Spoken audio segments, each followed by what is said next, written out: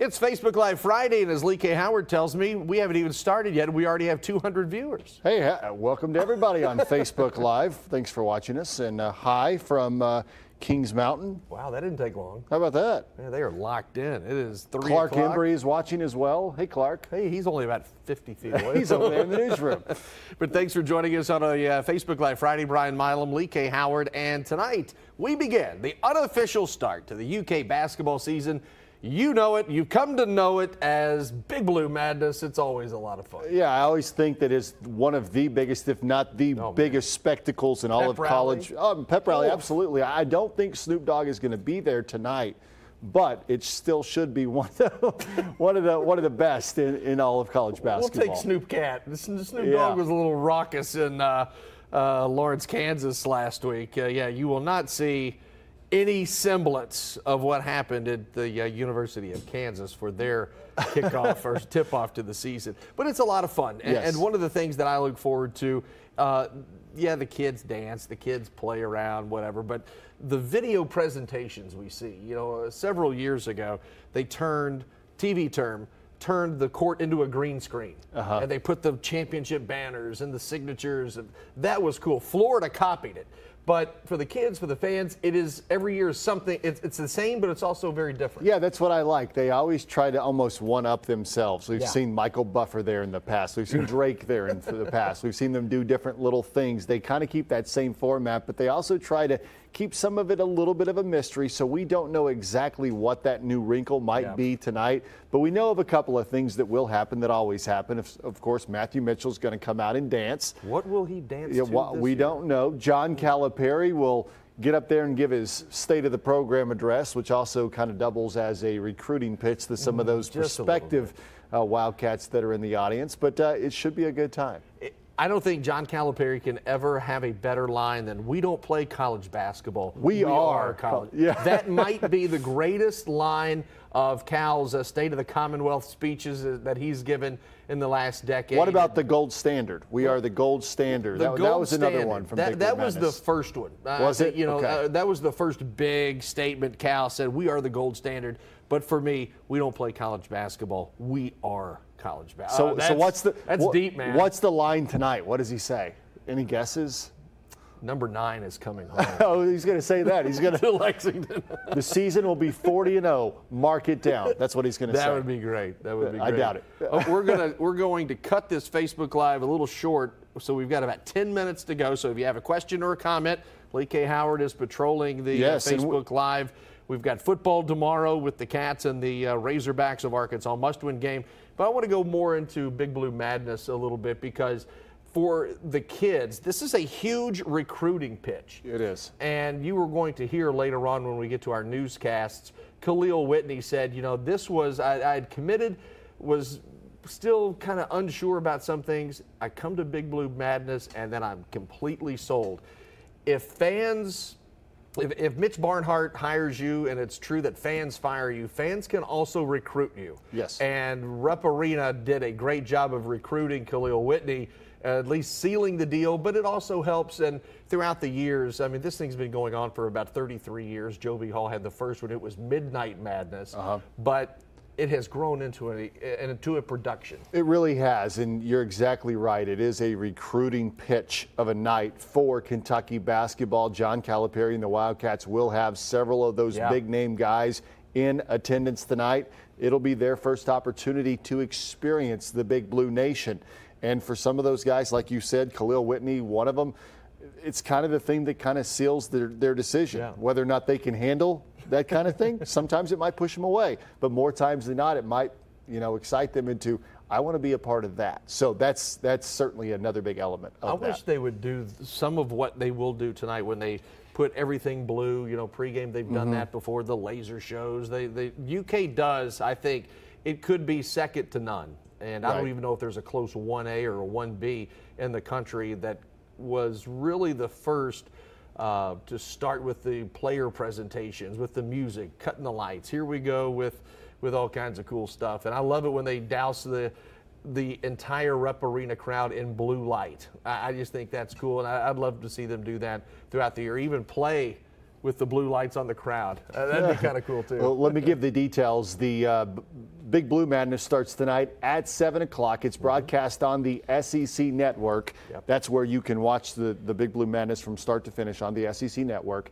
But before the Madness is Before the Madness. Is the show called aptly Before the Madness. And it starts at 5:30, runs from 5:30 till 7 o'clock on the CW Lexington, or if you're in a different city around the state, it might air on WYMT or WHAS in Louisville, depending on where you are. If you're in Lexington or the Lexington area, it's on the CW Lexington from 5:30 to 7 o'clock. We will get you set. We'll be at Rupp Arena, get you set for the Madness that starts at 7 o'clock. And then, of course, at 11 o'clock tonight in our normal high school football show, we will have a look back at Big Blue Madness. In case you couldn't be there or don't have the SEC Network, you will be down there, and we'll have a kind of a recap of sorts of the big night. Yeah, and it is a big night. Also a big Saturday night at Kroger Field. Arkansas comes to town. They are 2-3 on the season. The football Wildcats 2-3 on the season. This is the game.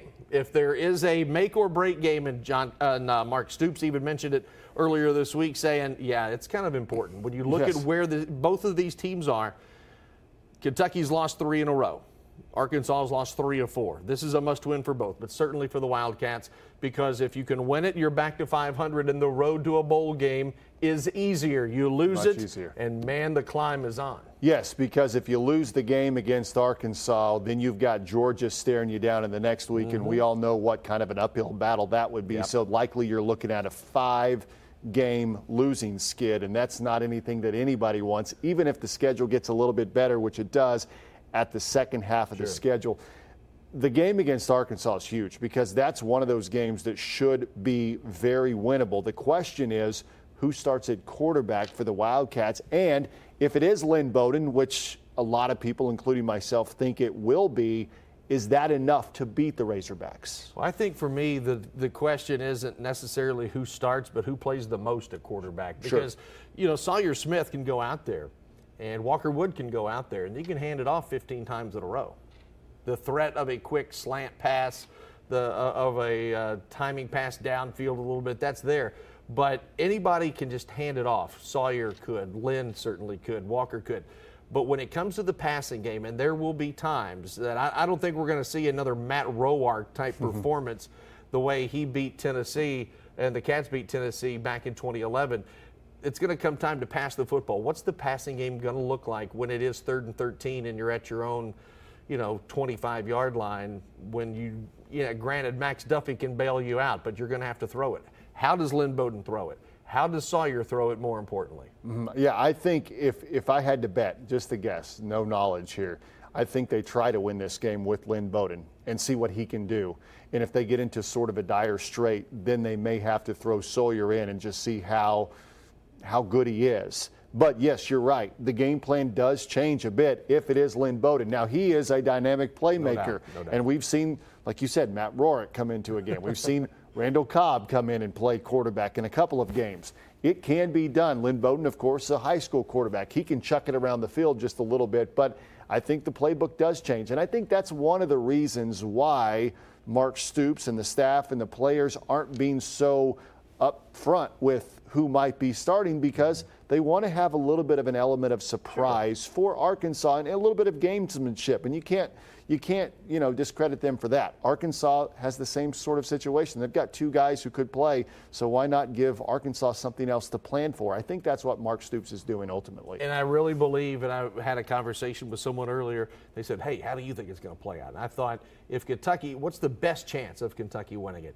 And I think if everybody is healthy and everybody can run the ball, I think if you throw it, if you throw it 15 times a game, that might be the limit, depending on the severity of Sawyer Smith's injury. You run it 55, 60 times, and it may be a boring game from the fans' perspective in terms of, man, they're just running it. But if it's effective and Arkansas can't stop it, I think you go to the body, and you go to the body some more. And Eddie Grant even said himself, he said, I got a little impatient in the South Carolina game. I think Kentucky runs the football tries to at will on Saturday. And that run game, I think, also includes, even though it's not technically a run, some of those short passes and a lot of the QB run, especially if it is Lynn. Like you said, maybe not the most exciting game, but also would count as a win on the scoreboard. That's right. Chew up the clock, chew up the yards on the ground, make Arkansas beat you with their offense against Kentucky's defense. I think that's the formula. Also, the UK volleyball team. Yes. They're going for win number 30 in a row in conference play. They take on Georgia. I can't think of the last UK team other than the team that went 38-0 to win 30 in a row of anything. Yeah, I mean, that's crazy. Yeah, that streak dates back to the 2017 season. They're 4-0 in conference this season. And most importantly, in that streak, they're coming off the big win over Florida on Sunday, which is considered the second best team in the conference. So they got that win. Georgia's also a good team. They're 3-1 in conference, and they're going to play them tonight at 7 o'clock. So that'll be a big game for the UK volleyball team. This starts the official changeover from sport to sport. We've got football. We've got it for another 6 weeks, 7 weeks, 8 weeks, counting high school. If Kentucky can go to a bowl game, we've got it for a few more months. We've got basketball. Girls basketball will begin. Boys basketball, high school basketball will be right around the corner. UK women. This starts that transition period where we are wide open busy. And there's, we try to squeeze 27 hours into a 24-hour workday. Because sometimes they are 24 hours. But people out there watching are going, we don't want to hear you complaining. You're talking about sports. So there you go. Well, if I can come sleep at your house. Yes, it's busy, but it's fun. It's fun at the same time. It's a lot of fun, but this is the time when the weather starts to change, everything changes, starts to turn over. Football, basketball, this is when we start getting really busy. And basketball was going to be here. I do want to mention quickly, Deja Merrill, torn ACL for the UK women. So a tough blow already for the ladies because we're talking about a 4-star forward.